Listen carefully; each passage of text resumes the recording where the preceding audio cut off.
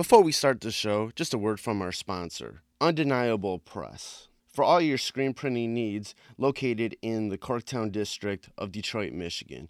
If you ever need any t-shirts or any other little promo accessories, posters, or whatnot printed up for you, go to Undeniable Press.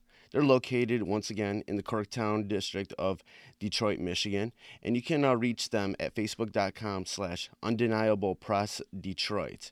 And those same guys who do Undeniable Press also have a clothing line called 20 by 20 Apparel.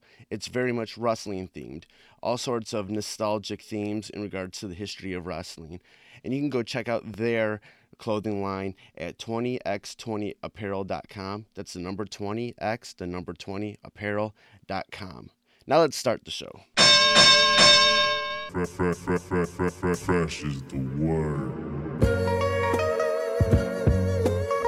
I'm Jim Duggan, got long wood for plenty hoes. I keep it fresher than fresh, but you already know. You suckers bummy, I'm money, I got a ton of flows. My weed loud like a motherfucking thunder roll. Your shit quiet like you ballin' on a budget though. We see your kicks and we laugh and yellin' what are those. You see me shining like a suit on puffy. You know my grindin' shit is too strong, buddy. That's why the dude call money. I be stuntin' like it's nothing at all. Cause it's nothing to me, it's probably something to y'all. Trying to smoke like me, then come and fuck with your dog. Got a closet full of kicks, you can't cop it tomorrow. And I'm fresher than the freshest, you can tell it's in my essence. Bitch, you see the way I'm rapping, yes I do this shit to death. Until I'm running out of breath, or tell somebody cut a check. But either way you know it's fresh, and either way you know it's fresh. Fresh, we fresh. Fresh, fresh, fresh, goddammit, we fresh. Fresh, fresh, goddammit, we so damn fresh. Welcome to the Fresh of the Word podcast, the podcast about music, pro wrestling, and MMA. I am your host, Kelly K. Fresh Frazier. And like always, we have a great show coming up for you today. This week's guest is Demi, one of the members of the Queens, New York-based alternative hip-hop band, the Oxymorons. We talked about the band, their new single called What's My Name, but also Demi is long been practiced in various skills in the martial arts. So we talk about that, along with pro wrestling in the UFC, all that sorts of jazz. But before we get to the interview with Demi, just to remind you a few ways you can support the podcast. You can go to freshasthepodcast.com and just share any links that are on that website to on any of your social media. If you click on the link at the top of the page that says support the podcast, there's a PayPal link you can donate to. Then there's also a Amazon link that you can use. If you ever make any purchases on Amazon, use that link and it'll give me a few pennies back on your purchase. It doesn't change anything on your end, but it just helps out the show a little bit. You can also follow us on Twitter and Instagram at freshastheword1. That's fresh as the word number 1. And then on Facebook at facebook.com/freshasthepodcast and give it a like ski, okay? And you can also subscribe to Fresh as the Word at Stitcher and on iTunes. Just search Fresh as the Word and the podcast come up. And if you'd like it, please give us a 5-star rating and a great comment. If I see any comments on there, I'll definitely read it on the show. It'll definitely help out with the podcast also, with our placement and everything. So please, please, please do me a favor and share the podcast. We have a lot of great shows coming up, a lot of great guests. Have a lot of great guests in the canon already. So definitely, appreciate anyone that's listening to the podcast thus far. So let's get to the interview with Demi from Oxymorons. Thanks for taking the time out to do this interview with me. Nah, no problem, man, dude. All that stuff when Chrissy mentioned it to me, I was like, how's yeah, let's do this. Definitely into that kind of shit. So I'm like, what the hell's yeah? This beats any other interview I'd probably end up getting anyway. Either way, I like it. Right. Yeah. She said that you're heavily into mixed martial arts and watching MMA and also pro wrestling. Yeah. I've been kind of perusing the band's Facebook page, and before we get into any of that, what I want to talk about is like you guys post a lot of things #Geek Life. What is Geek Life for you guys? Geek life for us is it's more of like a state of mind. With us, it's not just geek or dweeb, the normal context. For us, it's pretty much anyone who's extremely over the top passionate in what you do. Whether you're sweeping the floor or selling peanuts in Manhattan, it doesn't have to be anything luxurious. But if you're geeked out about it, you're excited, you're happy, you love it, and you push forward all the time, you're kind of geeked out, and that's where geek life comes from. Great. Yeah, and when you said just over the top and passionate, that's what it kind of fits into, like, the sound of the band. It kind of goes a lot of different ways. How'd you guys come about, developing that sound? It just kind of happened. It wasn't more of we grew up listening to a lot of different genres and playing a lot of different music and being inspired by a lot of different things, and we never wanted to put ourselves in a box. So we just simply went for it and was like, hey, let's mix everything that we know about music and everything we love about music into one. And the only criteria is if it sounds good, it feels good, then it's good. Who are some of the artists that you grew up listening to? Wow. From anywhere from my dad, like, introducing me to, like, Billy Joel, Queen. Queen is my favorite band of all time. I love Freddie Mercury. Okay. Lionel Richie, that kind of stuff. And then like NERD, Blink-182, all that stuff. Then from your hip hop understands like Method Man, obviously like your Kanye's, your across the board. It's pretty much all over the place what we grew up listening to. Pretty much, that's why the music kind of sounds like that. Great. Yeah, last week you guys dropped a new single called "What's My Name." What's behind this song? What's My Name is cool. It's behind the thing with What's My Name. It's kind of us unapologetically just boasting who we are and what we do. There's hurdles and struggles being genreless in an industry that needs to put you in a box. Right. And with this new project that we're going to be releasing, we want to make the bold statement that, hey, these black kids rock and we're here to stay. And we're not going anywhere. And regardless of what kind of box you want to put us in, you're always going to remember our name because we're going to do things our way, and it's going to be exciting, it's going to be big, and you're going to love it.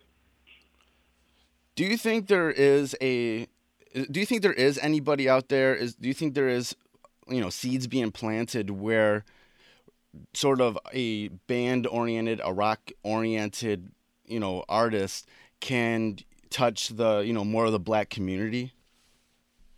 Yeah, there's definitely room for it. I think the industry in itself, and rock music in itself was whitewashed a little bit. Oh, definitely.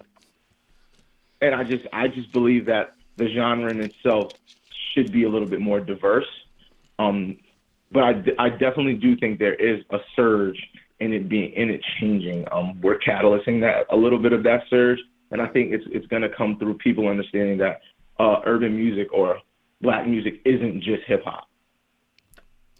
Do you think people from the black community feel that rock music is a white music? Yeah, we get that all the time. we hear that all the time.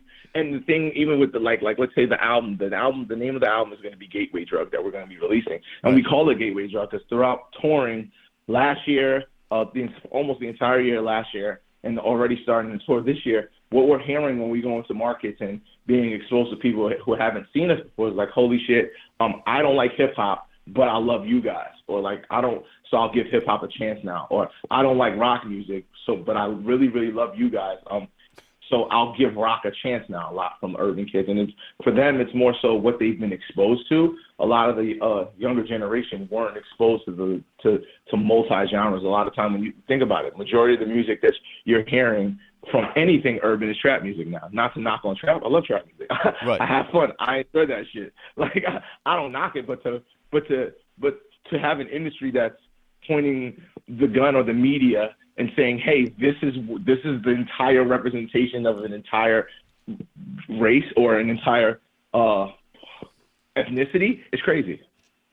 Oh, that doesn't make any sense. Definitely. How long have you guys been a band? I would say this collective maybe 2.5 years. Okay, all right, all right. Why did it come about? What was the first inkling, the first idea that happened to be like, hey, let's start this band? We just me and my brother. I was. This whole thing kind of started. I was in another band. I was in another group, and that fell through. Things went really well, and then it went really sour. And I was not gonna do music anymore. I was kind of over it. I was gonna do a bunch of other stuff, and my brother was not going to let me quit. He was just like, "You're too good at this. Let's just do it together." And then it just kind of like, and then out of nowhere, it just kind of snowballed into what's going on now with the Oxys. It wasn't anything really, really premeditated. We just kind of like built it. And then when it first started, it was just us and a couple friends, and it wasn't full band. We did that for a little while, and then we always wanted the sound to translate and be a full band because of the type of music we were making. You couldn't get the point across with a DJ spinning guitars. You need that live. You need that feeling. So Right. we rounded up the troops and got together and made a couple adjustments. Some pieces stayed, some pieces fell off. But this collective here is where we wanted to be in, and it's great. How long did it take to sort of flesh out how you guys wanted to sound live when you're doing shows? Years, man. It took years. A lot of trial and error. We played a lot of shows. Always putting on a good show has always been our thing, but just like trying to figure out sonically how to blend all of these things and make them make sense. It's taken years to get to this point. Because at one point it was heavily hip hop and not enough rock, and at one point it was too much rock, and then at one point it was too all over the place. So it was just kind of like, yo, wow. Like even our last EP, Complex the Basic, is the point of that. Like we were taking really, really basic concepts and executing them in a very complex way. So in that sense, we were just kind of like, if you're not indulging in music as far as like loving every aspect of certain things, you're not going to get it. With our music, it's kind of like we figured out that, hey, most of the world listens to music in a very entertainment kind of a way if you're trying to break ground into the stratosphere. Yeah. And having sounds that are all over the place kind of confuse people sometimes. People use music for relaxation, so a lot of the times they don't want to think within that process too much. Because I hate to generalize. I never like to generalize because we do have tons of fans who love the fact that we bounce in and out of genres and things like that. But figuring out how we wanted to carve this sound and getting here, it took us years, but we're very, very happy and excited. And it wasn't easy. We had a lot of hardships, but we're glad that we pushed through it and got through it, because now it's way more acceptable now to bend genres than it was when we were actually doing it, when we started doing it. Right. It's kind of weird where like sort of like how those waves go, where it's acceptable to be kind of weird, and then it's not acceptable to be weird. It's like, I remember this is one that always sticks out in my head when I think about albums that just came at the wrong time. Common's Electric Circus. When that was too ahead of the time. It was too ahead of its time. It was too weird, and nobody liked it. And I'm like, dude, this is an awesome album. You guys do not understand. This is like very good and very awesome in so many ways, man. And nobody got it, man. I was so heartbroken at that time. Yeah, Common's one of my favorite artists. What's funny about Chicago in general, like when you think about like I've noticed that a lot of my favorite artists come from Chicago. Like I'm a huge Lupe fan, Right. huge Common fan, huge Chance fan, huge like Saba, huge and I was like, one day I just got like, yo, every fucking majority of the rappers I really like are from Chicago.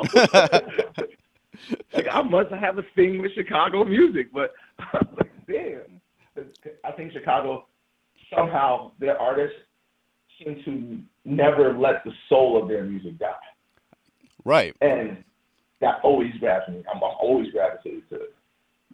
Right. I was just in Chicago. It was funny. I was just in Chicago for Bellator, and that? yeah, it was for the King Mo Rampage fight. Yep. Dope. Yeah.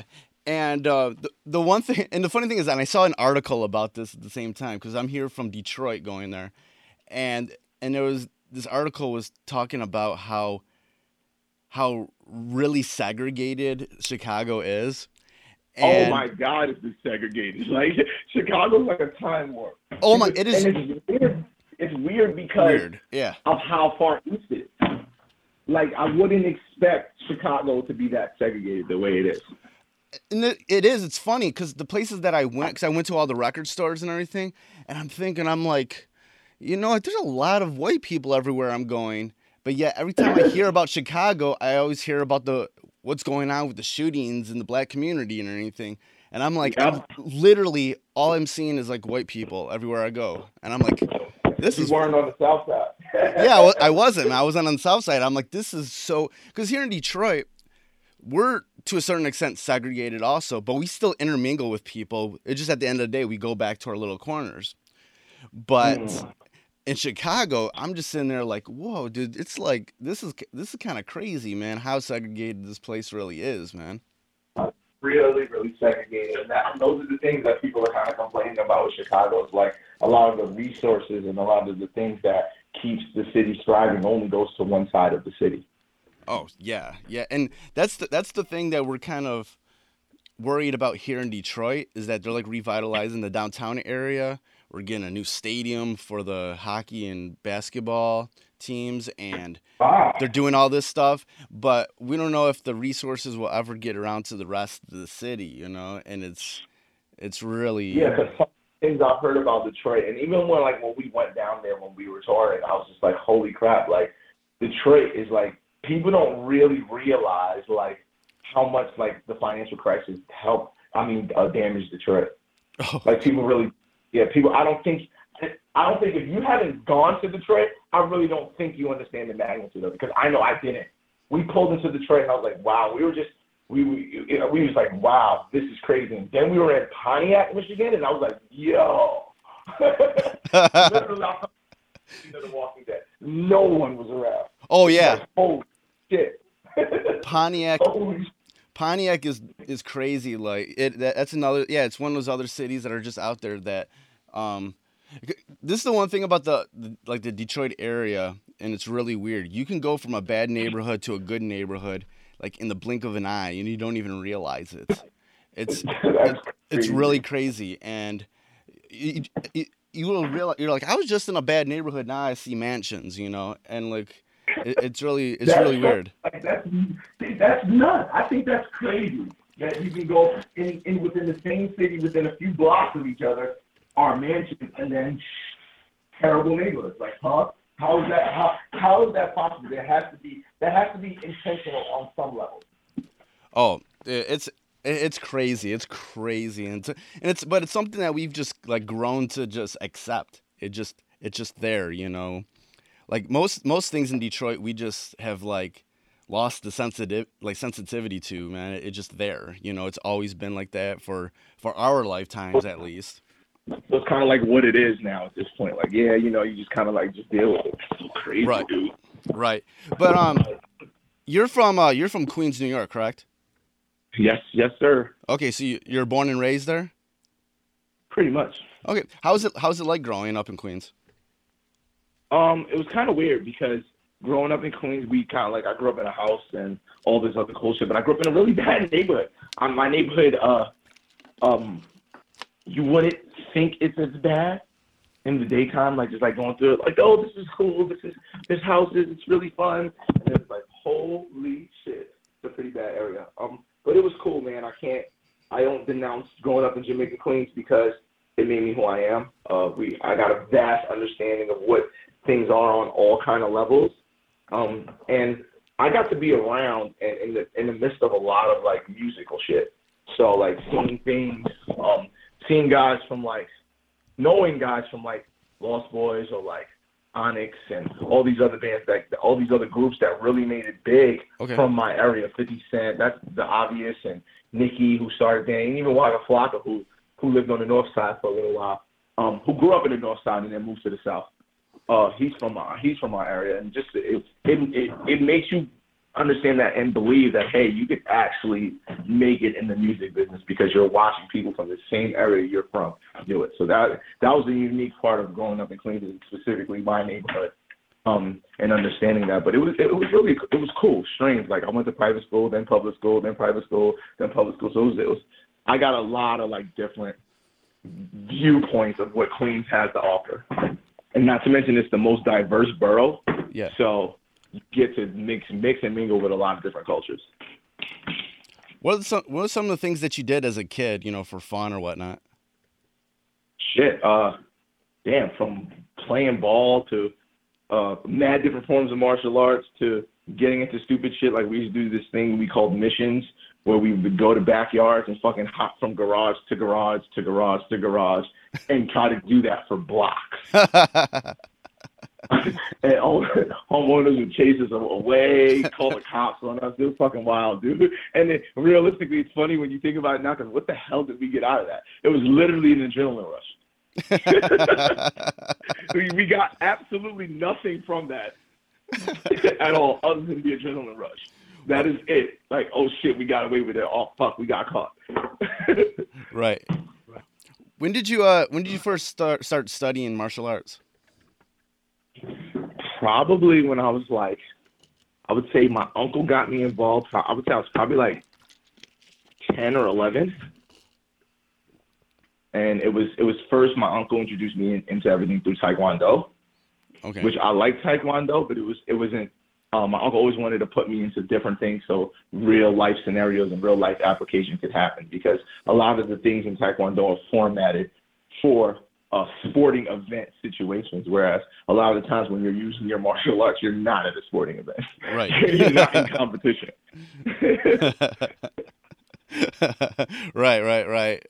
Right. Yeah. So my uncle was like huge. Like he's like I think at this point, I think like almost a 9 or 10 degree black belt in multiple forms of martial arts. So he's the one who kind of like exposed us into that. And my dad knows a few different styles, and we just kind of grew up in a household of like knowing to defend yourself, because we all lived in really bad areas. That kind of like translated really quickly. Like, yeah, you got to know how to defend yourself. And also it taught us discipline too. One of the biggest things was more not being an aggressor in any situation because of what you know, but more so containing situations and avoiding them at all costs. That's one of the things I tell everybody majority of the time when they find out, oh shit, you do mixed martial arts. I'm like, yeah, but it's not so I can run around and beat people up. Right. That's not what it's for. I actually avoid fights as much as possible, more than ever. I tell people that all the time. The more I got into it and the more I learned, the less I actually fought. Right. Yeah.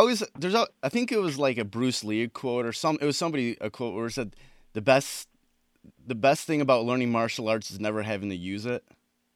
Yeah. It's the truth. It's the truth. You really, you try not to use it. I put myself in positions all the time. And it's because it makes you so much aware of yourself and your surroundings that you can avoid something before it even turns into anything. You can literally be like, oh, okay, I see where this is going to go. I'm not going to go this way. Or you no longer feel threatened.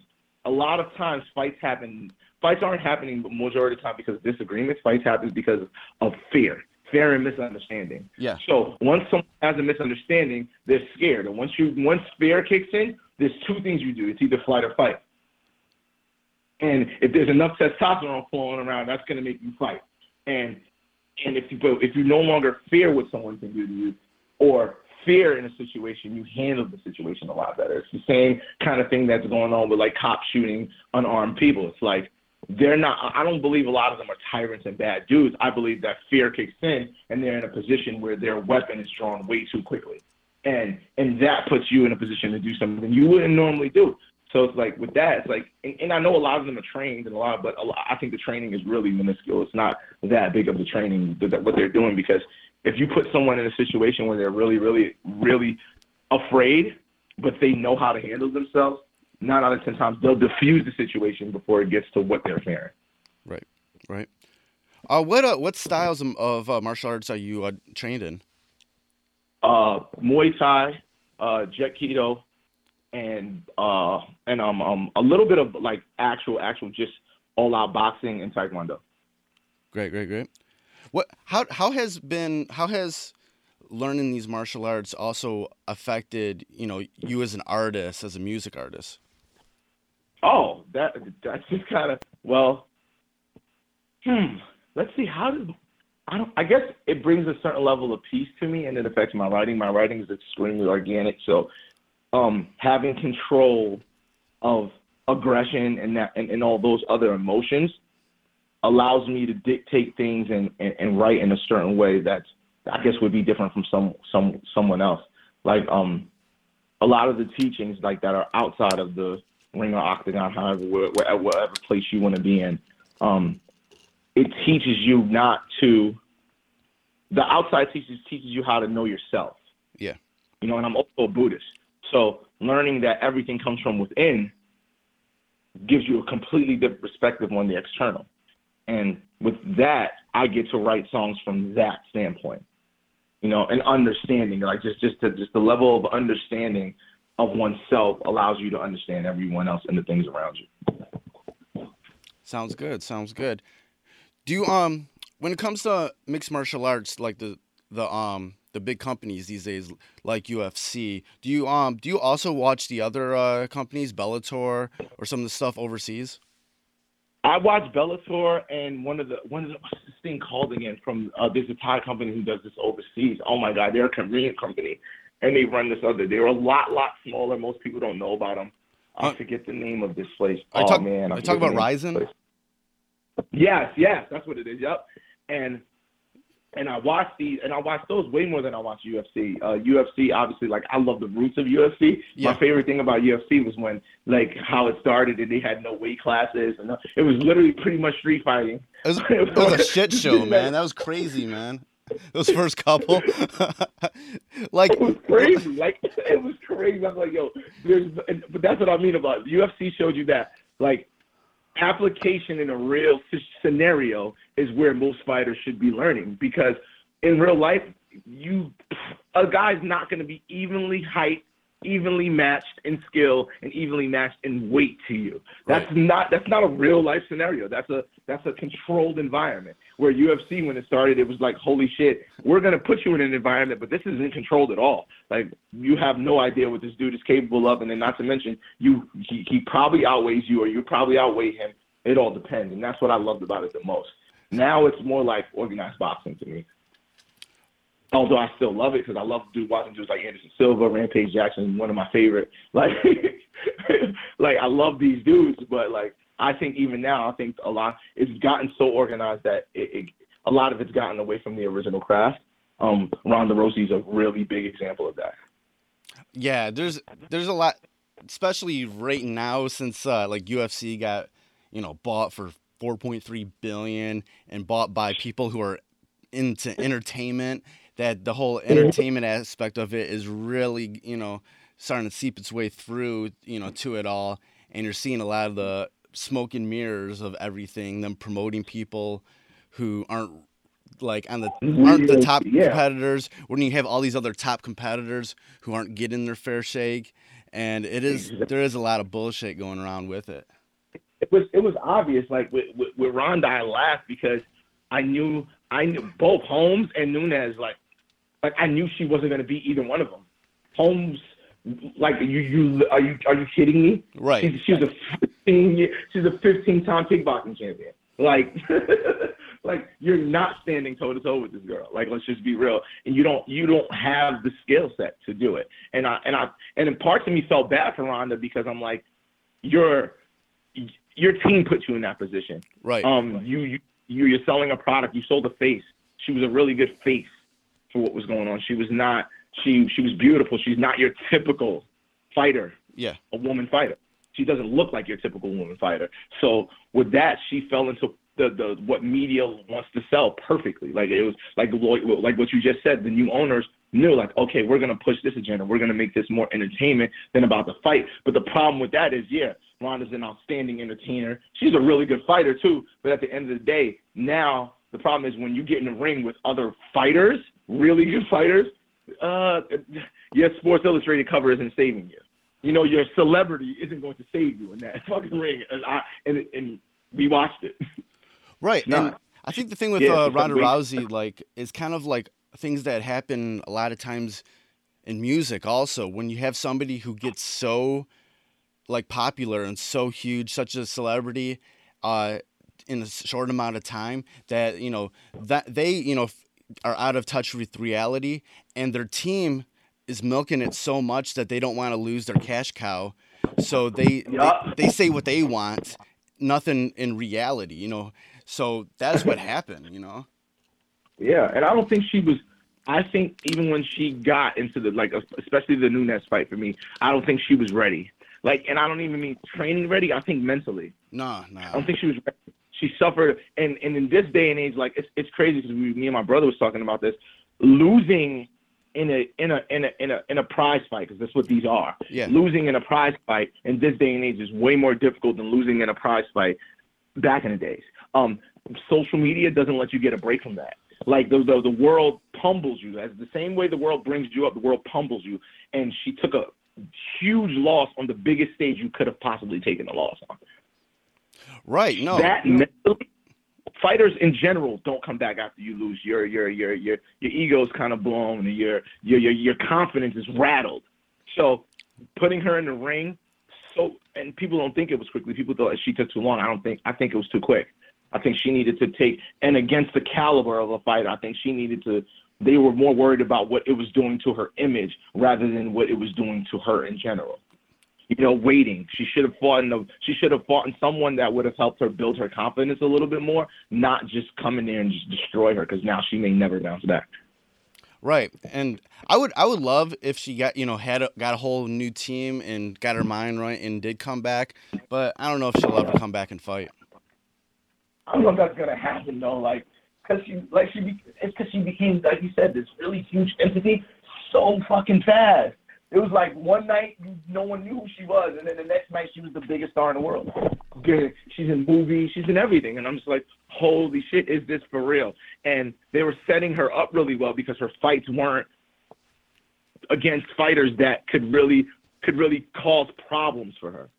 So she rose, and they pushed the narrative, they pushed the story, and the story was outstanding, and everything was going well, and she was the biggest advocate for women and stuff, which is all awesome, but at the end of the day, you're still a fighter. You still need to train. You still need to get better. You still need to focus on your weaknesses and contain them and get them out of the way, because obviously her standing game is her weakness. Very obviously. Obviously. I laughed the other day when I saw her fight Nunes and she lost that way. I laughed at remembering the time when she challenged Floyd Mayweather. Are you kidding me? Are you fucking kidding me? You lost to Nunes like that, and you said you could beat Floyd Mayweather's ass? That dude would pummel you. You don't have the hands for that. Are you crazy? That's nuts. It was just hilarious to watch her say that stuff. And on a different vein, though, I'm kind of excited, to see Conor do it, though. Right. At this point, when we first heard about this thing, we're like, oh, okay, whatever, blah blah blah. But now that it's gaining ground, it's kind of like, all right, it might be fun to actually see it, and let's get it over with. It might be fun. I applaud Conor. He's crazy. I don't know why he's stepping in the ring with Floyd Mayweather. That's crazy to me, because he's pulling you into your world. Just like when I first heard the first rumors, I was like, I pray to God Floyd Mayweather don't step into the octagon. He's never coming out. He's not going to come out alive. Conor would destroy him. It wouldn't even be fun to watch. Oh no. That would be literally It'd be like watching a lion pummel a fucking deer. That wouldn't be fun to watch. And just like I'm a little nervous for Conor, because I don't think I think the only thing he has on Floyd in a boxing ring is youth. Yeah. I don't think he understands his arrogance could lead him to not fully understand the magnitude of who Floyd is. Floyd didn't lose because other fighters weren't capable of beating him. Floyd always won because he was always extremely prepared. Oh yeah. Point blank. As much as he talks shit, he trains just as hard. Yeah. So he's going to get the best, and right now his legacy is on the line. Conor's going to get the best boxing Floyd he probably ever could get, and I hope he's ready for it, because he's in a position where he cannot use his technical skills. Connor's not going to be Conor McGregor. He's going to be a boxer, and that's what people don't understand. It's very fucking different. You're going to have to move different. The way you get out of things is different. You're not going to be able to use your hands the same, and there is no fucking ground game. Everything is standing.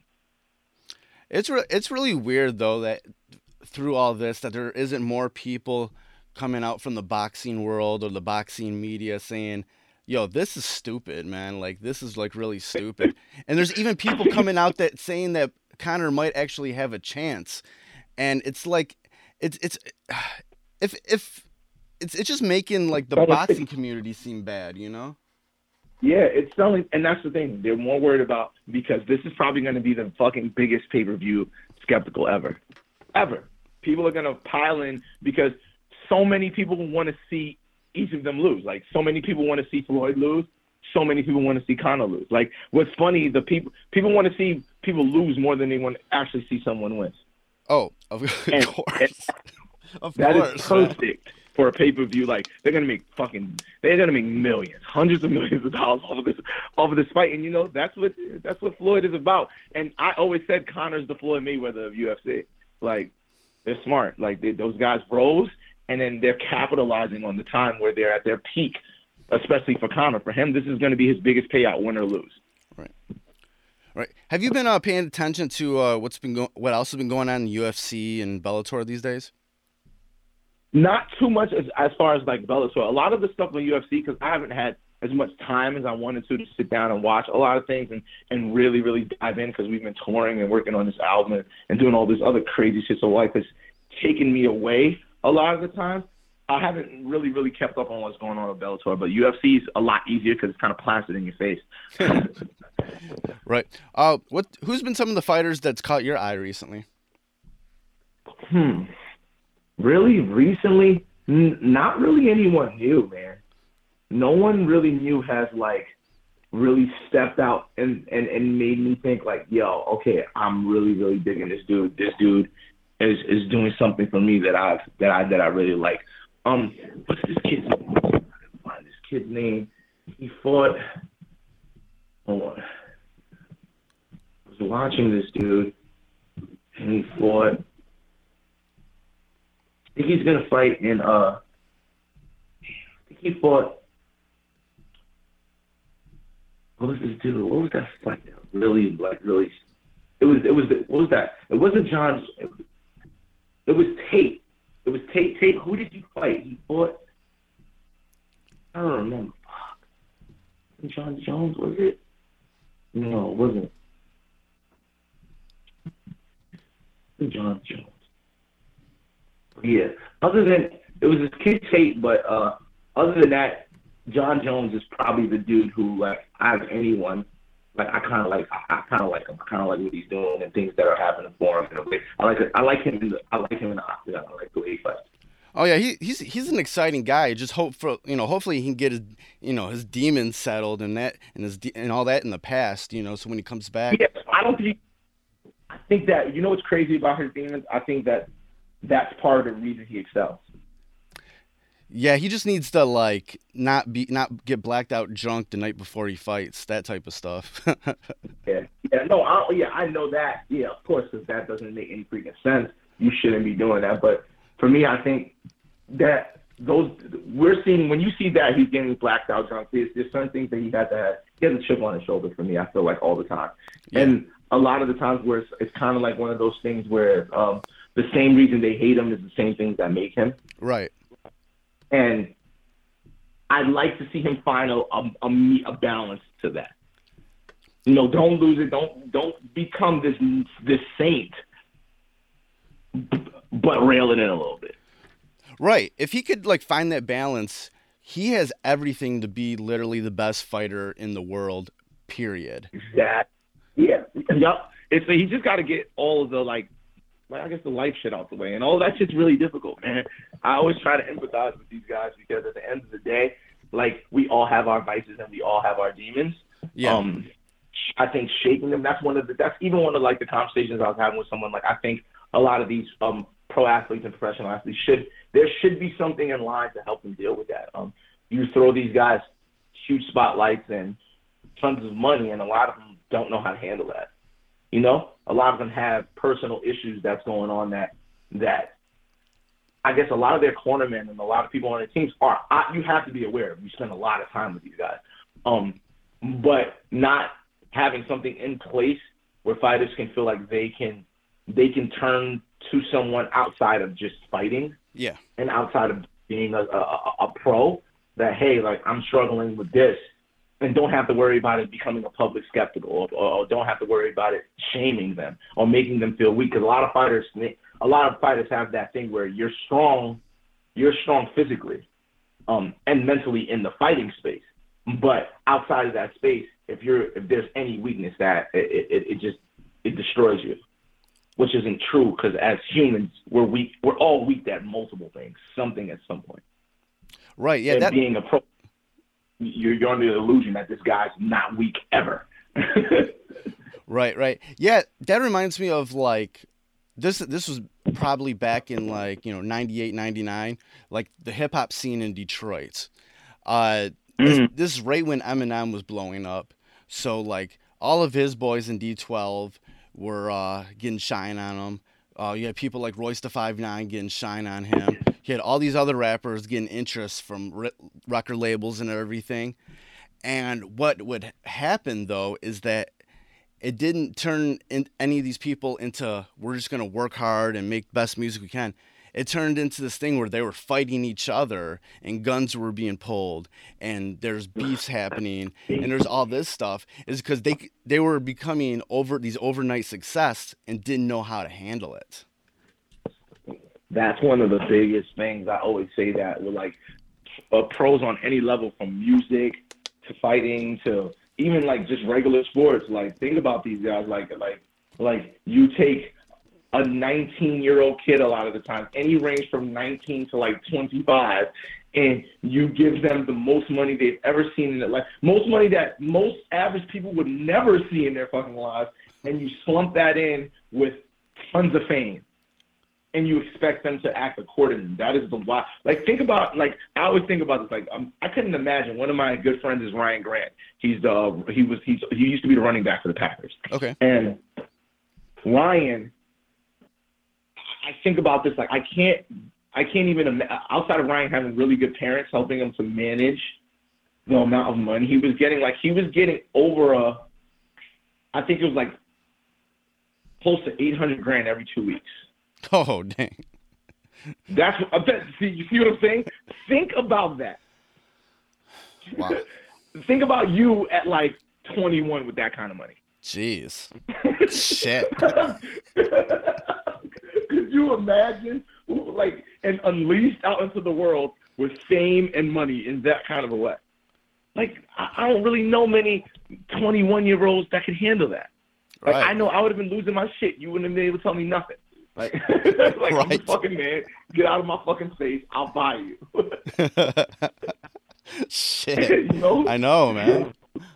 Like, that's just fucking crazy. And that's the magnitude of what all of these guys are dealing with. Like, you're dealing with so much, and then you throw in something like social media where the lights are constantly on.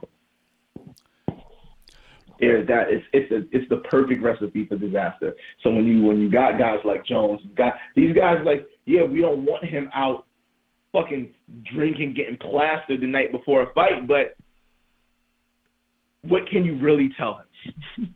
Right. Yeah, someone did that the intervention should have happened a long time ago, because I'm pretty sure the signs were there all the way through. Like, that's what I mean about the teams having things in influx within their systems to help earlier on when you start first seeing the signs of something like that. This thing just didn't, like, he wasn't just like a saint and then all of a sudden woke up and just did that. Like, right. Like, he probably had a drinking problem from jump. That nobody in the bud, because he's the star. He's the reason why we're getting to be where we at. So we kind of like let him do what he wants to do. Definitely. Yeah, and all of this reminds me too, like you mentioned, the social media aspect. Do you know the women's MMA fighter Shayna Baszler? Yes. I was just listening to a podcast with her, because she's made a transition into to pro wrestling.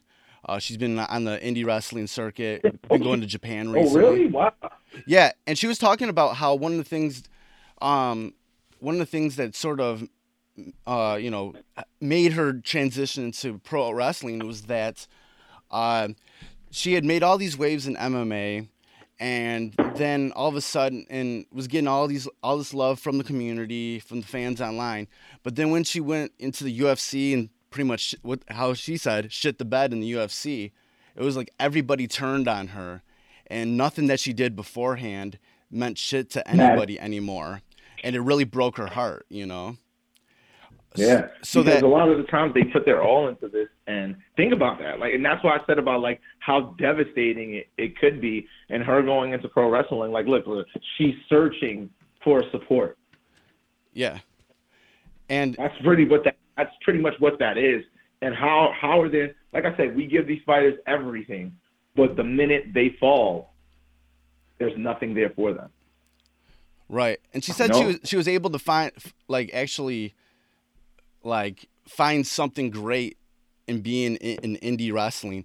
As you know, as much as like the internet wrestling community can be like total assholes, you know, keyboard warriors or whatever.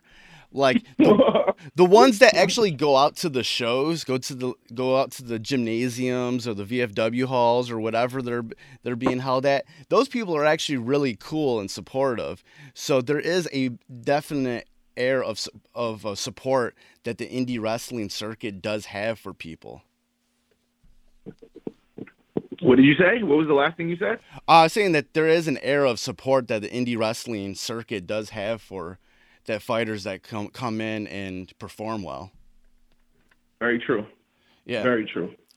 Very, very true. And you would hope that other forms, other places would adapt to that and kind of take that model and say, hey, this is something that we should look into. I think it should be something a lot more essential. I don't think it should be left to just the fans and the people who support on the back. And I think a lot of these companies should set things up and just really understand the mental state behind your fighters.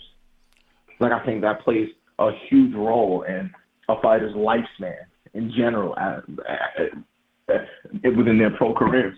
I think if you don't feel like once you lose, your career is over, I think on a standpoint, mentally you'll be in a better space, and I think we'd have we'd have better fighters and for a longer stint of time.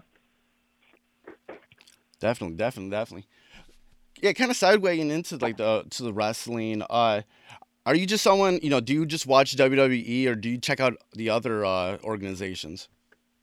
I haven't checked out when it comes to wrestling. I haven't checked out really much of the other organization. I'm mostly a WWE dude and just watch that stuff. Because for me, when it comes to the wrestling, I know there's a lot of way smaller indie kind of programs tons of them. I just never really dove into it and really watched it like that. I'm pretty sure it's awesome. I catch my backyard wrestling shit. I catch shit anytime I can get on YouTube and watch some shit. But it's more so just for me, what I've watched is more so pro wrestling. Okay, WWE. What extravagances that I like to watch. I fall in love when it comes to wrestling. It's funny. I fall in love more, and I would say it's my guilty pleasure. I fall in love more with the characters than the actual wrestling skills. Right. Because I love the characters are awesome. Dude, really? I was like, you guys they're some of the best actors in the world, and people don't even realize that. Right. That's pretty much what it's about, man. Yeah, it really is, man. People say that, The Rock, they're like, oh, I can't believe he transitioned into movies. I can believe he transitioned into movies. He's played multiple characters for a very long time. I can believe he did that. He's always had that skill set, and a lot of them do. I think a lot of them could get into movies and do a lot of that stuff. Dwayne is just really smart. Oh, right. Who are some of your favorites? Well, damn, some of my favorite wrestlers would go from oh my God, from Mark Henry to fucking shit. Growing up, I really was into watching because my brother loved him, The Ultimate Warrior. Yeah. I always watch back shit on that. His story is extremely sad on that. And I obviously love The Rock because he's got the most swag in the world. But pound for pound, my favorite fucking wrestler of all time is Steve Austin. Oh yeah, mine too. Like, Yo, dude, dude, he made any moment, any segment like 100 times better. yeah, he would ignite and set things on fire. Dude. I love that dude. Like, he's pound for pound. I loved him, and I also on some weird shit. I really liked Razor Ramon too. Oh, of course, man. Of course, man. Like, do you remember those the vignettes they used to play during before his debut? Yep, those shits were crazy. Oh And my, another weirdo, fucking Goldust was always cool and weird to me. I thought that dude was just weird. Like what? I think, and imagine Goldust in this era though. Like imagine him prominent now with all like the LGBTQ stuff, and think about how Goldust would be received now. man, yeah, if he just debuted like right now, man, like, Yeah, right. It would be crazy. man, it It would be would. crazy. It would be, I thought about that the other day. I was talking to my brother. I was like, "Yo, could you imagine Goldust in this world? Like, it would be nuts." Like peak Goldust, man, like peak like I'm gonna lick your face in the middle of the ring. Yes, I'm talking about you. You know what Goldust I'm talking about? And Like grope that your Goldust and grope right you. now. Peak Goldust groping right now. Oh my God, that's crazy. Their sales would spike like no tomorrow. You would want to watch that. Man, I I definitely I would watch that, man. I'd still watch that, man. Oh, yeah, I would watch that in a heartbeat. Have you been paying attention to anything recent going on in WWE? Nah, not really. My life has been like completely just like freaking music, touring, and all this other shit. And when you're on the road, you don't get to keep up with anything. I barely got to keep up with any of the other sports that I like to watch. I really like to keep up with anything, dude. It's been crazy. Like now that I'm home for a little bit and we're just gonna be chilling, I'm gonna like back watch it, catch up on so much shit. That's great. I'm gonna binge. Right. What's What tour? should I Like, what, go ahead. What have you like? What's been going on? Update me a little bit. Oh, well, right now the WWE's in a brand split between Raw and SmackDown, and Really? they had a draft maybe about 6-7 months ago, but then this past week they had what they called the Superstar Shakeup, where they basically traded about 9 superstars between the brands. Oh wow. And dude, and they moved SmackDown to Tuesdays and it's live now. And SmackDown has been an awesome show. It's been a really awesome show. But why? Why the changes? What's the? I don't get it. I'm not sure. I'm not sure. There's differing reasons I've heard about why it's happening, but Raw is still like Raw what it is, and sometimes and basically recently Raw has been really weird with its storylines where you don't really understand where things are happening, whereas SmackDown was more, I guess, competition based, but there were still storylines based on that, and that's why it was so good. And Yep. and from what I'm hearing, like SmackDown has been kind of being used as sort of an incubator to sort of flesh out certain superstars who've come up from NXT, and Oh. and kind Okay. of it's almost like another development step to bring them up to like the Raw brand almost, where and it's been really good though, man. SmackDown has been killing it, and there's been so many guys. There's so many guys in WWE right now that have come from, like, that were prominent in the indie organizations or been prominent in TNA years ago. Because you have like Samoa Joe and AJ Styles, and there's so many. Of course, you have like people like Seth Rollins and Kevin Owens and Owens. I love Kevin Cesaro. Owens. Yeah, you got all these guys that were prominent on the indies before. They're like the main faces of WWE now, and it's crazy. But I think that's awesome. That's natural progression. Oh yeah, I think definitely. that's definitely how it should go and how it always should be. Yeah, for a long time it was like WWE just wanted to like wanted their own people, man, want to make their own like superstars, and to a certain extent they do try to do that, but also we're like in a golden age of indie wrestling right now. There's so much good indie wrestling. There's a lot of great talent out there that you can't ignore the fact that these guys are out there. Oh, I think they'll rise. They'll definitely rise to the top. Because the one thing about it is, like, the people are going to dictate that every single time. Once someone starts to get to the point of a height of some popularity in the indie circuit, they'll start to put them up. Because at the end of the day, WWE and all the other, like, that's just all about money. That's just all, like, driven to, like, just get the cash cow. Yeah. So it's like once you start to drive that kind of an audience, people want to see you, that's just going to bump up. So it's great that the indie circuit is doing well and that they actually got really, really good wrestlers there. Oh, yeah, definitely. To kind of close out this interview, you said you've been touring a lot. You know, how's tour life been? Oh, tour life's crazy. I always tell people that. Like, it's fun as shit because you're like, it makes you, like, the things you experience. Being able to like, tour the entire country. We've played in 48 of the 50 states. Okay. Like, we've been at, and I would say the lifestyle is crazy because living out of a bag for months and weeks at a time is nuts. But being able to see the country in a way that no one, like going through the Rockies, I was like standing near redwood forest trees. Like, those things are humongous. Like, it just changed your perspective of the world. And also, we had the opportunity to tour during this last election season. It's like you really get to see, like, coming from New York, you really get to see how other people live and what's important to them. And then you get to see what's separating the country and the way it's separating. Like, their day-to-day things that we don't realize is valuable to them, that on our side, we're like, what the hell is that? And on their side, they're like, what the hell is that? Just the differences in lifestyles and different cultures. It's really, really cool. Like, that's one thing I could say about tour life and living. But then other than that, you rage. You learn not to party too much because you will burn yourself out.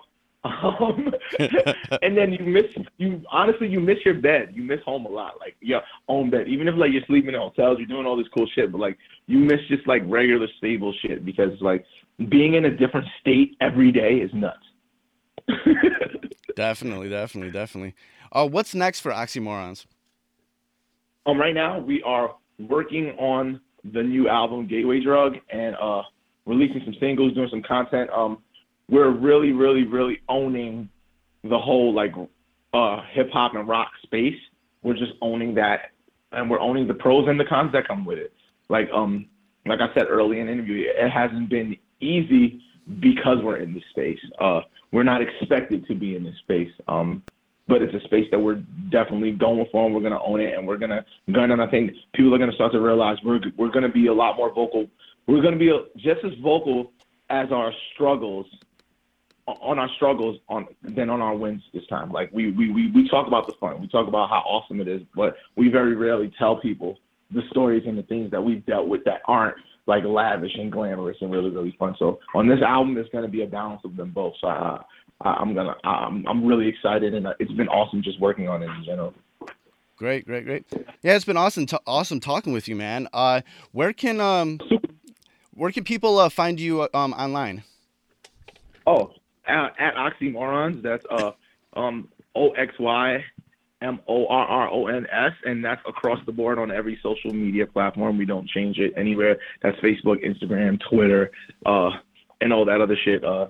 And it's us controlling it. There's no interns or no other nonsense like that. We kind of, like, keep it real and for lack of a better term. And just do it. So if people want to hit us up, dude, because you can speak to us directly. We are not shy. We have fun. Hit us up about anything. Awesome, man. Yeah, man. It's been great talking with you. Yeah, super great talking with you, man. Thank you, man. I really appreciate this. Definitely want to look into doing more stuff like this. This is really, really, really cool, and definitely will be keeping up with your podcast and keeping up with, like, anything that you're doing. Just let me know, update us for real. Oh, no doubt, man. When we come back, when we come through to Detroit, man, we got to kick it. Oh, definitely. There's too many similarities. We got to hang out, man. You got to either come to the show or we go get lunch, whatever. Oh, definitely. Okay, so that was my interview with Demi from the Oxymorons. He was such a cool guest. I love talking with him. Definitely want to have him on the show again. Now let's talk about some things. And like always, I'm joined with my guest host, Detroit hip hop artist, Yeah. MMA enthusiast, pro wrestling enthusiast, and proud Marine, V Styles. How you doing, bro? Yeah. How you doing, man? I'm alive. And hey, look, and that's the most important thing, that you're alive. And you know, I knew you were down for a minute, but I knew my boy would be back. So I'm glad you're back. Missed you last week on the podcast that we didn't do. So let's have a little fun right now. Yeah, it was and the thing was, last week I really wanted to talk about my little road trip that I took, because not this past weekend, but the weekend before that, I did take a little road trip. Went to a couple wrestling events, and went to UFC 210, and it was a really fun road trip. It was just like, I basically went from Detroit to Dayton, Ohio, to Buffalo to Toronto and back, like within a span of a few days. And it was like, it was super fun. It was like, and the weather was perfect during all that time, so it was just like, I got to like really just be on the road, you know. Not to sound like a country music song or anything, but the open road was mine, you know. Real shit. So I got to like really just kind of think about things, and it was cool. Like the first thing that I went to was Rockstar Pro Wrestling in Dayton, Ohio. They're having their spring break pay-per-view, and this is like one of my favorite wrestling companies to go to. Rockstar? Yeah, it's called Rockstar Pro, and they actually just started airing their weekly TV program that they put together on the Fight TV app. Then once a month they sort of have like an pay-per-view. But seeing them live, actually going to the show, is like a lot better than watching their televised stuff, because they're still not up there with their production value for, like, you know, TV stuff and everything. But when you actually go to the event, it's so much fun, man. And one of the main cats there is Sami Callihan, which many in the WWE universe might have known him as dude, what was his name in NXT? Solomon Crow. He was in. Oh yeah, that's the dude that they let go. Okay. Yeah, he was Solomon Crow. Back when he was Solomon Crow, he was kind of like this weird sort of hacker, you know, cyber hacker sort of, you know, character, whatever they're trying to do with him. But they could never really get him over or anything. So he did, you know, he left NXT. And he's actually been one of the dopest, like, cats, like, on the whole indie scene. He's like, the reason I like him is, like, anytime he comes out, you know some shit's about to get fucked up, you know?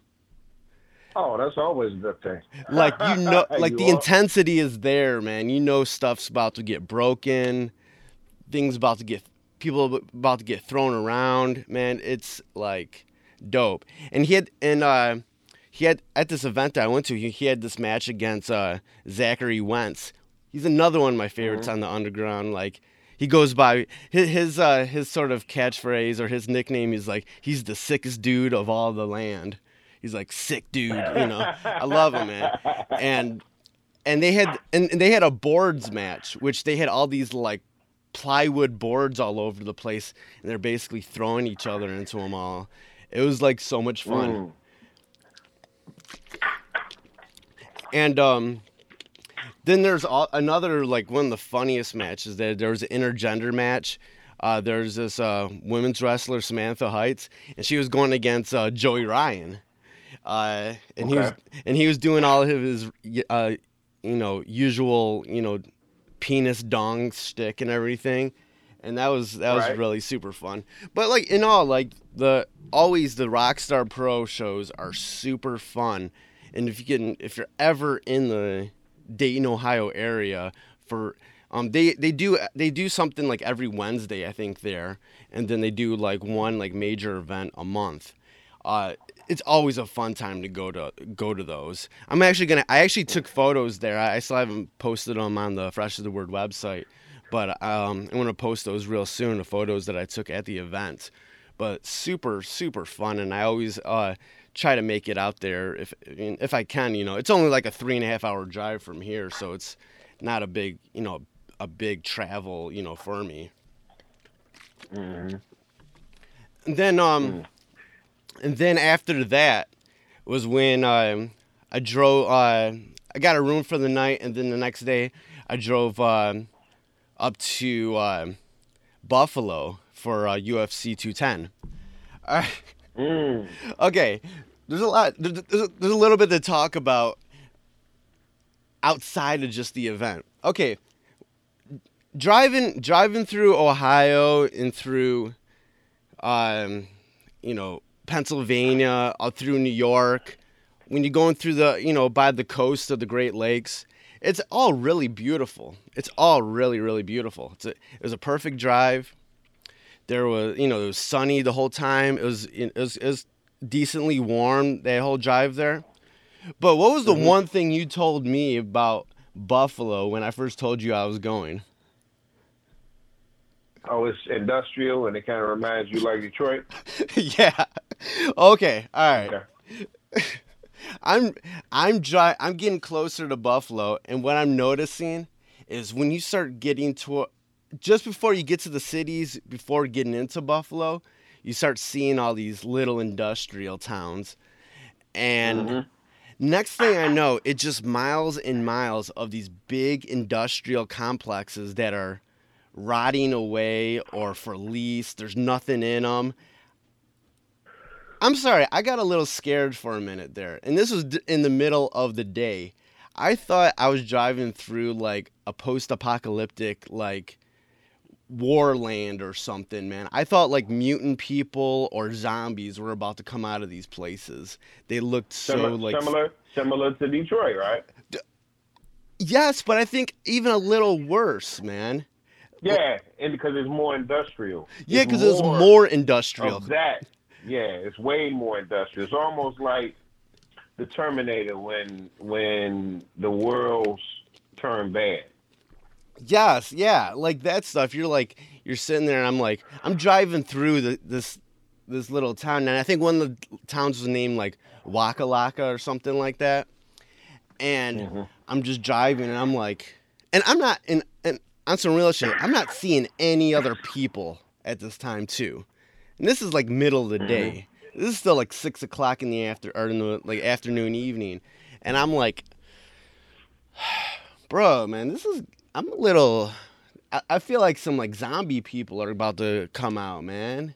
Cause I'm like, I see these big industrial buildings, they're empty or they're falling apart. And I'm like, dude, man, I gotta get out of here, man. Hey, look, it makes you wonder. Damn, that's why M signed him, because Buffalo kind of remind me of the D a little bit. Dude, and then I'm talking about West Side Gun and Conway. Yeah, definitely.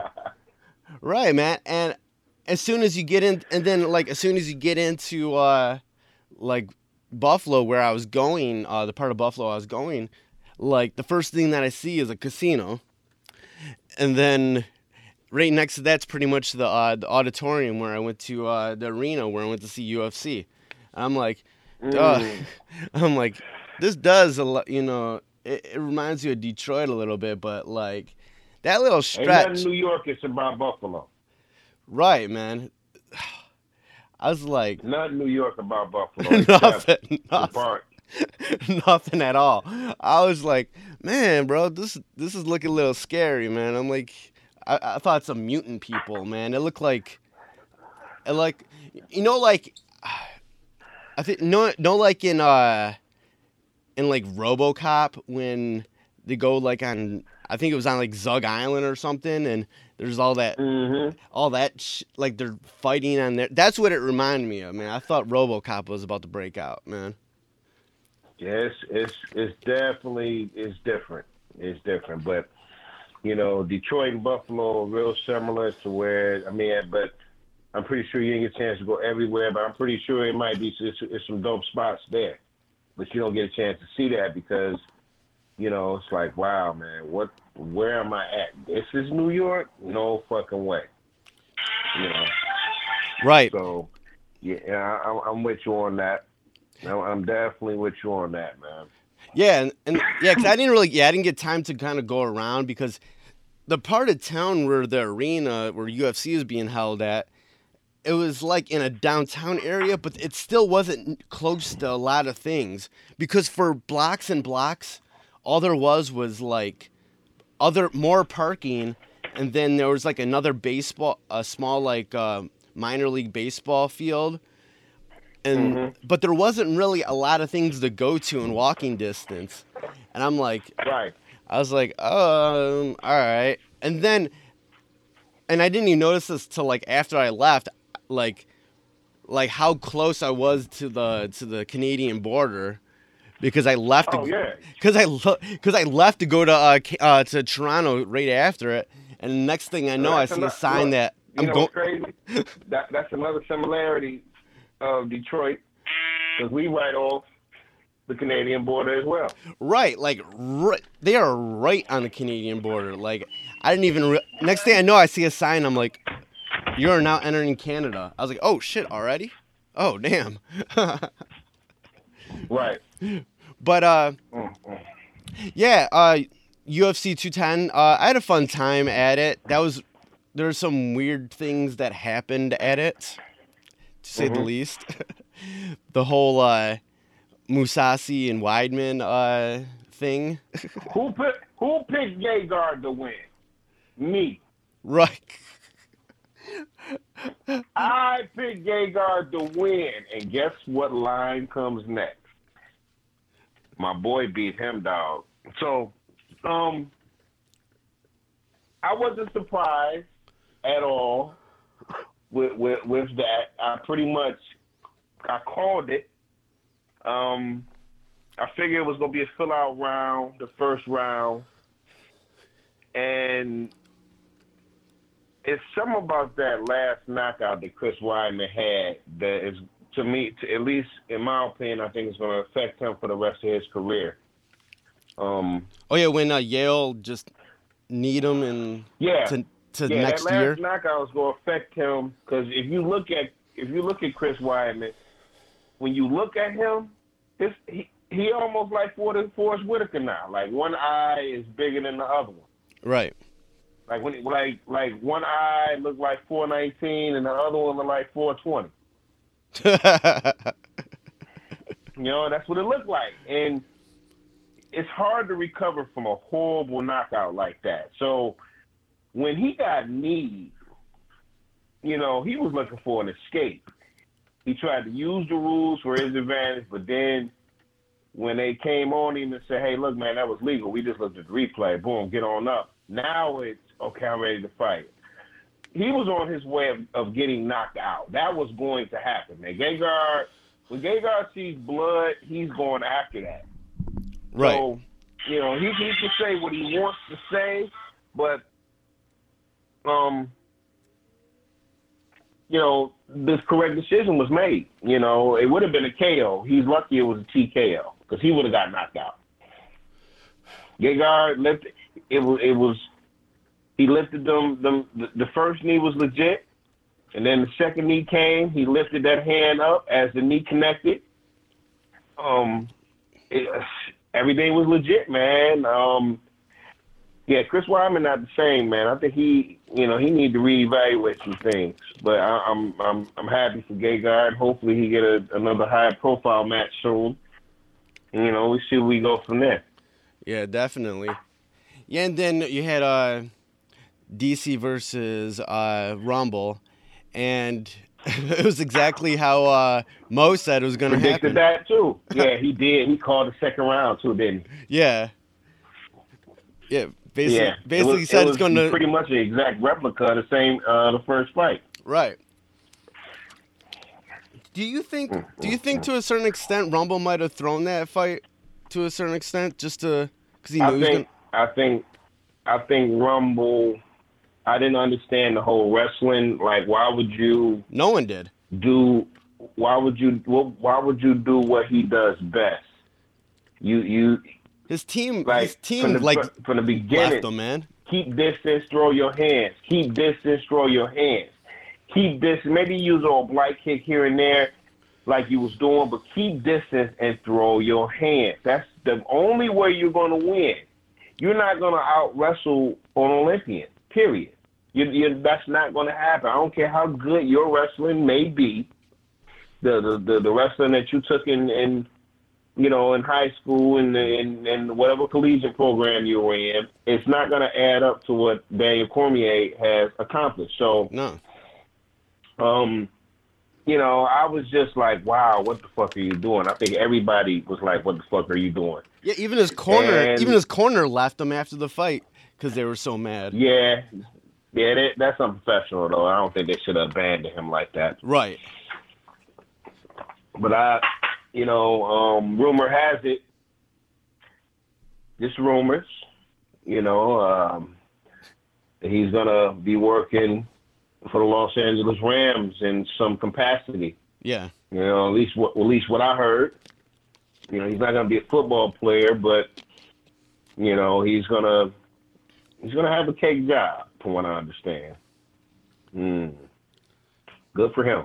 If he can make more money doing that than taking shots and not have to worry about the horrible Reebok sponsorship money, right? Then why not? Definitely. Go for it. And he's had an amazing career in MMA, so if he has an awesome opportunity now to, somewhere else, go do it, man. He definitely, in my opinion, just looking at that, and I looked at that fight several times, it was almost like he was looking for a way out. He wanted to get this shit over with. Yeah. And that's pretty much what happened. Second round. Mo called that shit off. He called it out. He predicted it. So I said the third, he said the second. So it went down in the second round. So good win for DC. I really hope he fights, Jimmy Manua? Yeah, Manua. Yeah. Yeah, I hope he fights him next. I hope John Jones takes he needs to take a quick, he need a match back. He need what's the word that I'm looking for? He need a tune-up fight? He need a tune-up fight. And I don't think getting in there with DC automatically, will get him that belt, especially for those like me who think that he's already, I look at John Jones, like he's tainted. I don't know, man. I look at him like it looks like the word around his whole career. It looks like the word around the MMA water cooler is that they might be doing Cormier and John Jones in Anaheim for 214. Yeah, July 29th, but he still has to get reinstated. He come off suspension, but he got to get reinstated. And is he training right now currently for a fight? Nobody knows anything. So, right. I think he need to take a tune-up fight. Why not fight Alexander Gustafsson? Y'all still have, unsettled business. I don't think it's fair to reward a dude that gets in trouble. Right now, honestly, I hope John Jones does well, but I still just, from my perspective, I don't think it's fair to reward a dude that has constantly shown that he's going to be getting in trouble. Every time you get his dude a pass, he fucks it up. So, again, I just don't think he deserves a title fight right now. Not the first fight. Nah. And it just letting you know. It just lets you know that UFC is searching. They're searching for stars, and not stars, but they're searching for people to get their shit back, rating wise on point, and financial wise on point, man. Because we talk about John Jones, but at the end of the day, we really care about him being in that cage. Otherwise, we wouldn't be talking about him.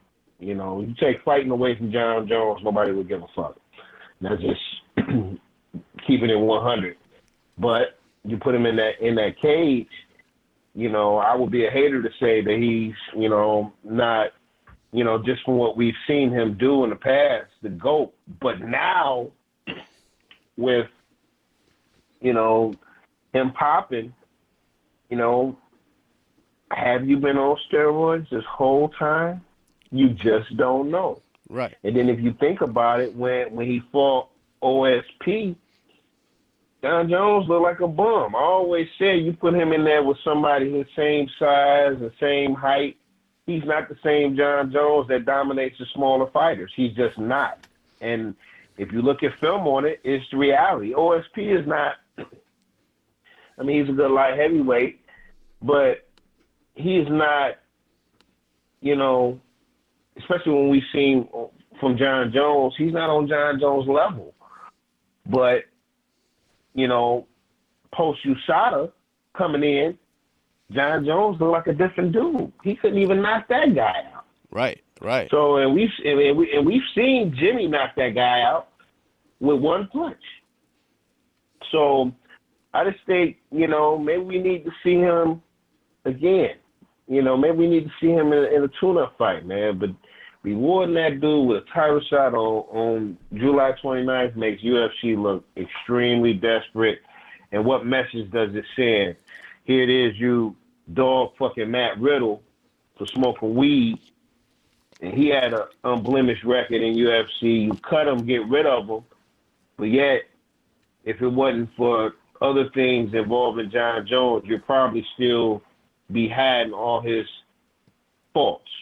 And rumor has it that he hid up under, a cage. When you shot a surprise him. We all heard that story. Make you wonder, man. All that shit make you wonder. Has he been a clean fighter this whole entire time? Dude has legs like a chicken, but you can, you could deadlift 600 pounds? Make you wonder, man. Look at them legs, bro. Right. Look at them legs. And I used to root for John. I used to talk to John Jones on Twitter when didn't nobody know who John Jones was. And everybody became John Jones fans after win after win. And, I've seen that dude change. I watched that guy change, at least from the social media aspect. He went from a humble dude to this Hollywood dude. And, I'm all in for, you it's like Ronda Rousey, you show one side and then you have a big fall and you kind of be like, okay, well, maybe this person got a little humble, maybe I'm, because you want to see a feel-good story. You want to see a turnaround story. Right. You do that for John Jones again, and what he do? He go out and hit a pregnant lady and, all this other shit. Okay, boom, second time. Come back, okay, damn, I want to see him do good again. Come back, oh, shot at redemption. Oh, this is another feel-good story. So we done fucked up twice. He gonna be good, blah, blah, blah, blah, blah. Boom. You pop for, although it wasn't steroids, but what you pop for is when you cycle off steroids. That's what you pop for.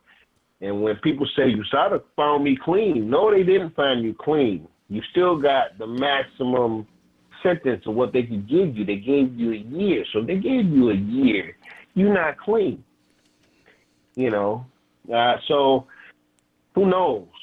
If I was, the Oracle right now, just on the past couple of years, do I think John Jones is gonna fuck up again? You want to say you want to say no, but history shows he's a fuck up. So You know, I hope he doesn't. But you know, what message is UFC showing by rewarding this dude a title shot? Like, it's similar to giving Ronda Rousey a title shot after taking a year off. What other fighter can do some hoe ass shit like that? Right, definitely. You take a year off, then all of a sudden, boom, hey, your first match back is for the title. But you can't give Luke Rockhold a rematch. Rockhold a rematch of his shit. He deserved a rematch. He deserved a rematch just on the fact that Bisping wasn't the dude he was supposed to fight. You know, but yet, you know, everything is politics and bullshit, man. So it is what it is. Yep. And to kind of close out my road trip story, after UFC 210, I went over to Toronto, where I know a few people over there, so I got to hang out with some of my friends. But I got to see another wrestling promotion out there called Smash Wrestling, and this was the first time that I've been out to see Smash, and it was such a good show. There was people like who are known on the underground, like on the independent scene, like Jeff Cobb, is also in Lucha Underground, plays the Matanza character, and and then Michael Elgin was there, which Michael Elgin actually does. Every time I see him, he's another person. Every time I see him at a indie wrestling event, I'm like blown away by his matches. He was in they were both in a 4-way match with a couple of Smash Wrestling homegrown talent, Tariq and Brent Banks, and that was such a good match. And from top to bottom, this is another great organization. The main event was a no disqualification match between Jimmy Havoc, who he was like in TNA Impact for a little bit. He's really known in the underground. He's a British wrestler, and he was going against Tyson Dux, who he was a part of the Cruiserweight Classic, I believe, and that was actually really dope.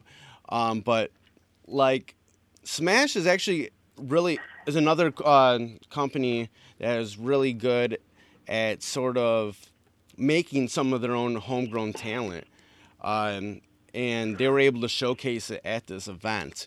So anytime you're in Toronto and there's a Smash Wrestling event going on, like definitely try to check it out. They're having another one next month in May, and I believe Zack Sabre Jr. is going to be there, and I forget who else is going to be on the card, but it looks like it's going to be a dope card. Mo just texted me, and I know he wanted to talk. I told him, I said, man, we doing this podcast now. We can't be interrupted. So go ahead. You tell him.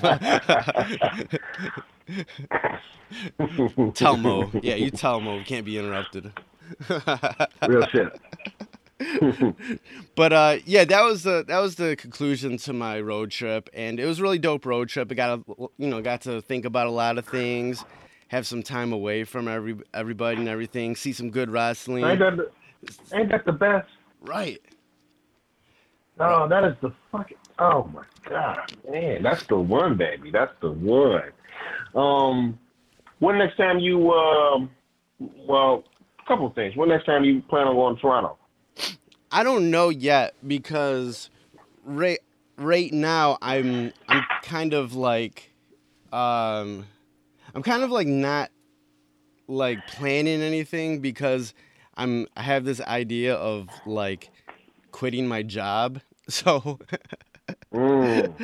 so I'm not trying to like spend money right now, and I'm going to try to figure out things from that. So I'm not sure about when I'm going out of town again. So I don't know. Well, I want to do some I want to do some of that independent shit with you, man. As far as get on the road, just keep me posted. Oh yeah, definitely. But yeah, for right now, I don't know yet because, to be honest, I wanted to quit my job last Thursday, but then I got sick. I'm just reading some breaking shit, and it says, I'm glad you're feeling better though. I'm reading some breaking shit, and it's saying looks like John Jones go get the shot. Well, I tell you, man, dude, tell you. That's that bullshit. That's that bullshit, man. And see again. Well, I just hope. See, you have stuff like that happening, and then you have someone like Demetrius Johnson who just keeps on winning and defending his title and can't get any respect even from the company itself. Oh man, I'm mad about that too, bro. He deserves to pay that. Now you want to talk about goats? That dude deserves his just due. And the fact of the matter is, it's not his fault. He fights in a division that people don't care about. It's the UFC that should promote him just like they try to promote their so-called stars who wind up either overrated or drug addicts and felonious people hitting other people with cars and breaking their arms. But they want to promote that, but you don't want to promote the good. He's a jewel. DJ should be celebrated. And what's crazy is that DJ went on his Twitch channel and asked his fans after the ratings came out in regards to his fight night, if they even saw a commercial for that fight night, and most people said no. They had no idea he was even fighting. See, and that's bullshit. How are you going to have that man fighting the following week, but don't have promo from a pay-per-view saying, hey, this is what's going on next week? It's like, man, come on, dude. Come on, man. We see that shit you doing, son. That shit ain't cool. It's not cool. So I root for DJ, man. I don't want DJ to win. But UFC, we just getting to a point now to where the landscape is changing in the game, and I say this shit every week. Organizations are catching up. Fighters want to be happy. Fighters' windows are small. They want to get paid. They want to have dope fights. Right. If you don't want the president all up in your commercials, all up taking the interview time, all sucking up to their so-called A1 fighters, come to Bellator.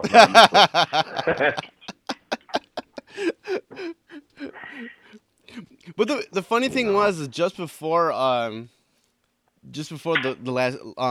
fight night, the UFC on Fox last week, the UFC finally did one little thing with DJ that made sense. They did some sort of promotional campaign that had something to do with his love of video games, and yeah, but how many of us knew? But look, but still, for real motherfuckers that knew, DJ only had one fucking sponsor, and that was Xbox, and he rocked that shit proudly on his shorts way before Reebok had even come along. Right. So you're fucking Johnny Come Lately. Everybody knows that we know he, like, you just now want to talk about that. I'm not. Right.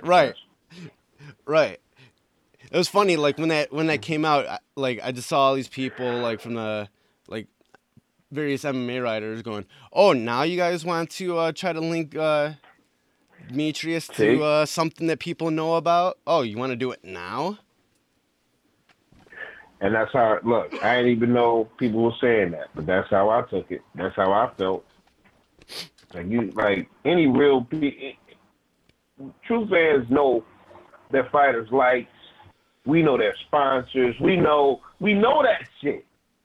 So don't try to present some shit like this, the news of the new news, because it's old news when it's years and years later. That shit is years later. Fuck out of here. Right. Another thing from that same night was the Jacare fight against Robert Whitaker. Yo, Man, look. I really don't know what to say. I didn't give Robert Whitaker a chance, and he's a good fighter. I just felt like Jacare would get him to the ground and do what he do to everybody. That didn't happen this fight. Whitaker had good hands. His hands set up everything else. Jacare got to a point to where he was worried about getting hit and worried about, the stuff that was affecting him, to where the all-around game of Whitaker just was super superb, man. So kudos to him for proving me wrong, because Jacare is one of my favorite middleweights.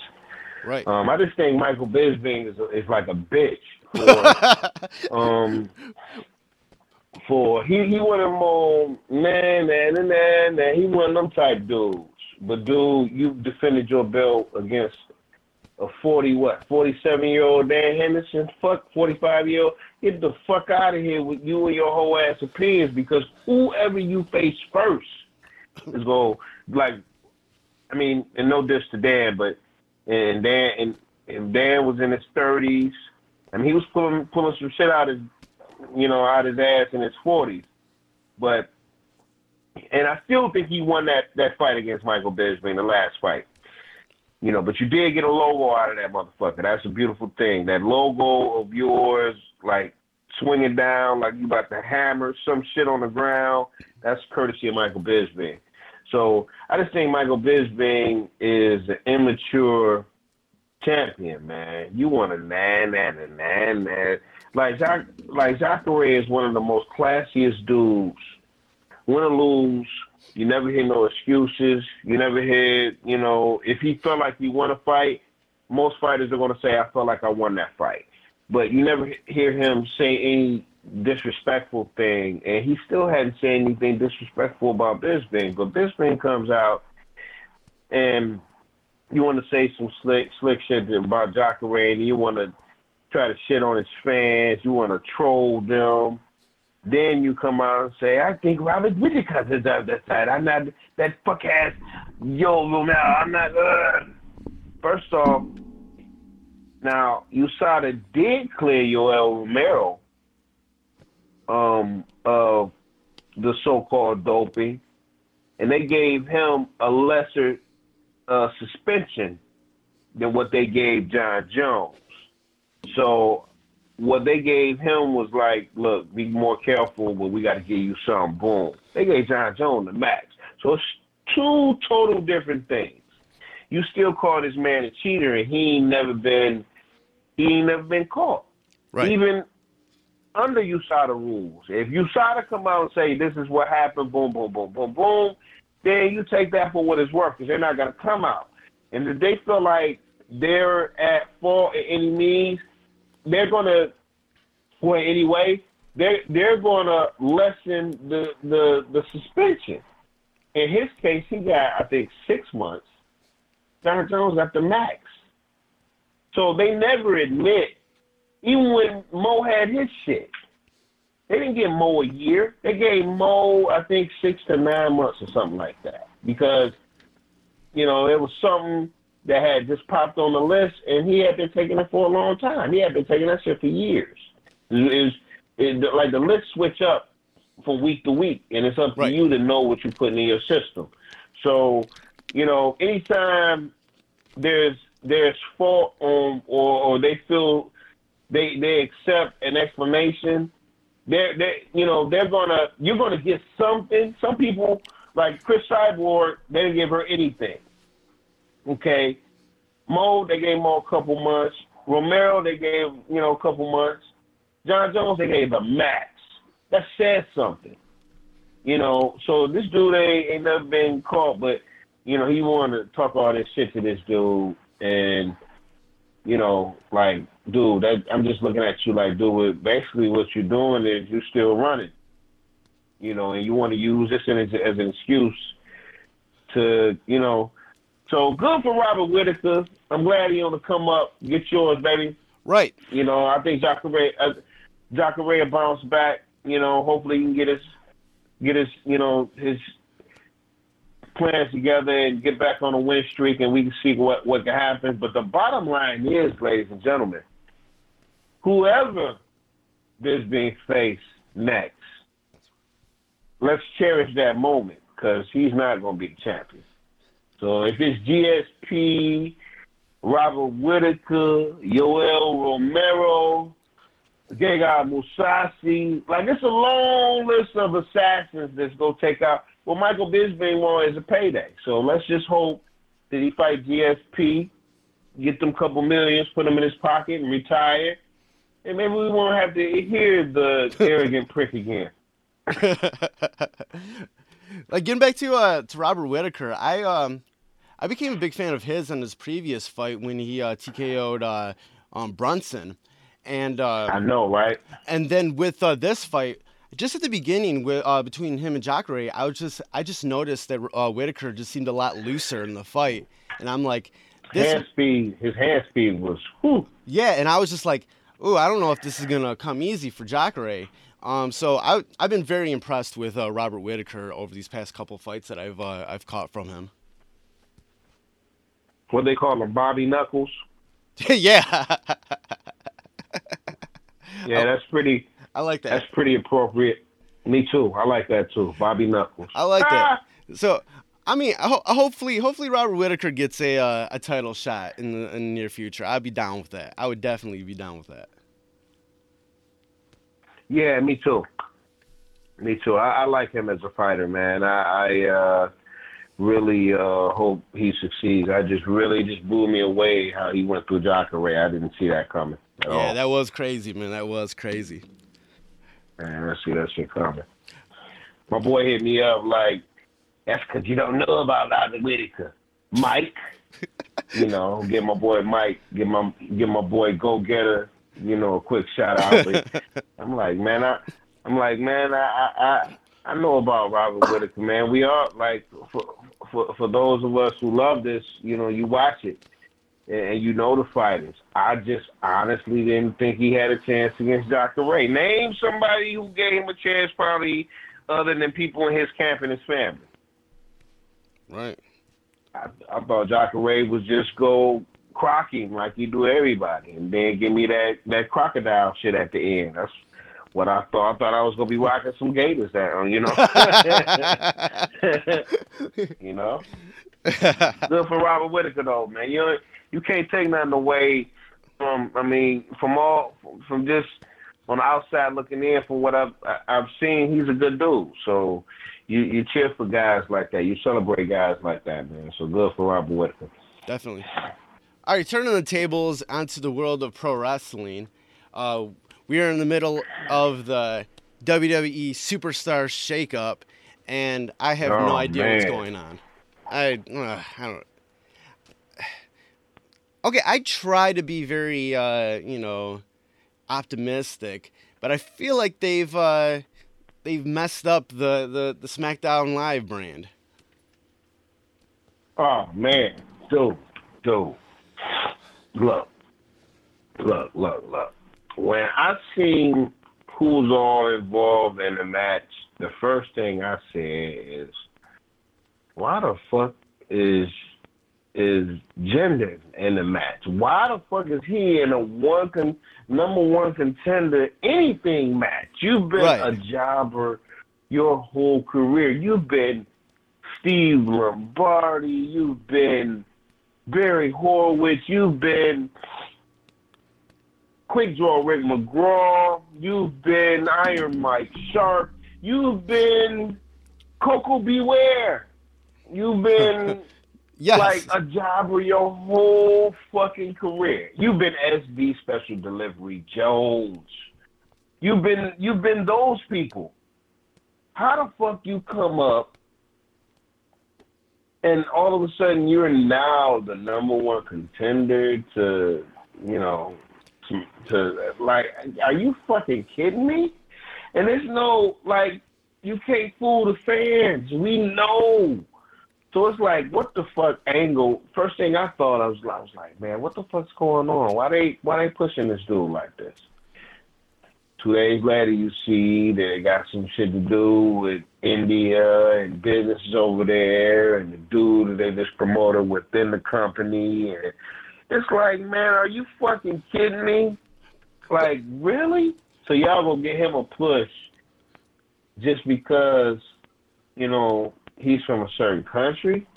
Right. And Fuck out of here with that, man. And it makes no sense too, because it's the number one contender for the belt that Randy Orton currently has, and Randy Orton already has a match at the next pay-per-view with Bray Wyatt, who Bray Wyatt is now on Raw, and it's like, so when is this match supposed to happen? And who's gonna be the champion at that time? Are you gonna hold this? For me, I hope by the time this happens that somehow they do some sort of storyline where he loses his number one contendership to somebody else. I don't know, but I don't see it because it's an angle. It's weird. It's man. an angle. It's an angle, and it's like, wow, are you fucking kidding me? Are you fucking kidding me, man? Like, wow. I don't buy it. Wrestling fans that know what the drill is, they don't buy it. We ain't buying that shit, man.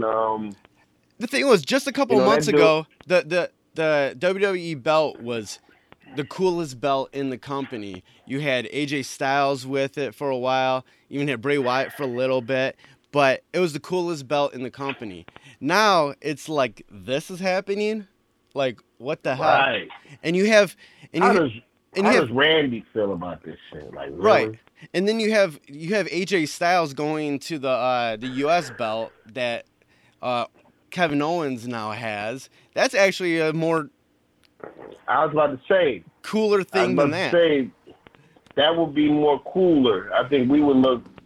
It would be similar to John Cena and the U.S. Open weekly type shit. I think it gives more credit, it gives more credence, to that championship, man. Right. So, I mean, and those were good days back in the NWA days and back in the early WWE days when we actually looked at the Intercontinental Champion as like the real champion. Fuck what they. But right now, the U.S. belt and the Intercontinental belt have been so ignored for so long that you forget who even had it for a while, Yeah, man, you got to make them belts important, man. So that's basically what's going to happen. They're going to make them belts important again, and good for them. The belts need to be important. They're part of history. Right. So, yeah, so it should be pretty fun with, seeing, like, Kevin Owens with the U.S. belt and having the whole, like, I'm the face of America thing is actually really hilarious. Oh, that's funny. Is he going to come wearing suits every week? I hope so. But Kevin Owens going on SmackDown is not necessarily a bad idea. I can rock with that. No, I'm fine with that, and and the fact that, like, sort of AJ Styles is in the mix on that I think that's gonna be really cool, with bringing some attention to that U.S. title. Yeah, but to hear him not be mentioned in anything world title wise is like, he should always be in the world title picture. Right. But right now, the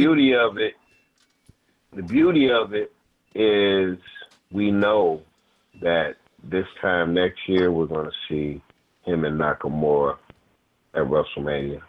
Oh, dude, yeah. And I do kind of like how the way that they're building up Nakamura though on SmackDown. They're doing it a little bit of a slow thing. They haven't had any matches. They haven't had any like shown him do any real moves or anything. They've been sort of presenting his his character and his sort of his swagger, first, and I like that. Oh man, when you sitting up, me and Mo be talking about politics all the time, man. And being from here, I don't mean to switch up, but Yeah. we talk politics all the time, and being from here, certain people are, you don't talk about certain people. You don't say nothing bad about M. You don't say nothing bad about Kid Rock. And he's like, yeah, your boy at the White House today with Sarah Palin. So he sends me a link, and I'm looking at the link. It's fucking Ted Nugent, Kid Rock, and Sarah Palin. Yeah, I saw that. I'm like, I said, man, you would send me this whole ass shit, man. But you spend years vouching for him. I remember when I'm like, dude, certain people hear you this, I mean, you certain people, I love Paradigm. That's my man. He Right. he works, because of that dude, man. So it's hard for me to, Right. but then when you see this type shit, it's like, man, but, hey, to each his own. Funny. Dude. Right. I think that picture was inevitable, man. Like, we were about to see. Yeah, me too. Hey, look, it's some new shit to be happening, man, and I didn't pick up on it until this week. For the last 4 or 5 weeks, when Bayley come on, and now I expect it, but whenever Bayley come on, man, I get this phone call from this motherfucker, man, and he loves Bayley. I'd be like Mo loves fucking Bayley. I'd be like, dude, she's like fucking John Cena, man. She is fucking John Cena of the women, man. I was like, I don't want to fucking hug and da da da da. He look. When soon I see the phone call, I bust out laughing because I only get that call during Bayley's time. And it's like, dog, what the fuck is up with you and this whole Bayley shit? Wait. Fuck all them hugs, man. Fuck that. How can he talk trash about Cena and my man being a big Cena fan when he's a big Bayley fan? Hey man, hey, you know what? Hey, I'm with you on that. I'm with you on that. I get John Cena a pass, man, because I actually, I remember him, when he first was wrestling in tights and boots and all that shit, right, man. And then he started actually coming to the ring freestyling. You knew he was freestyling because he would always say some shit that let you know that, this is some real shit. Even if it was prior wrote, it was wrote for that particular occasion. So it came off real dope. And, any guy that grants wishes to kids, man, and like, that Make-A-Wish stuff, that's real dope, man. And you can learn a lot about a person. Some people may do that for publicity, but when you see he's done it, a gazillion times over compared to a lot of other people, it's pretty impressive. Pretty impressive. So I like John Cena, and my son likes John Cena. So I'm not,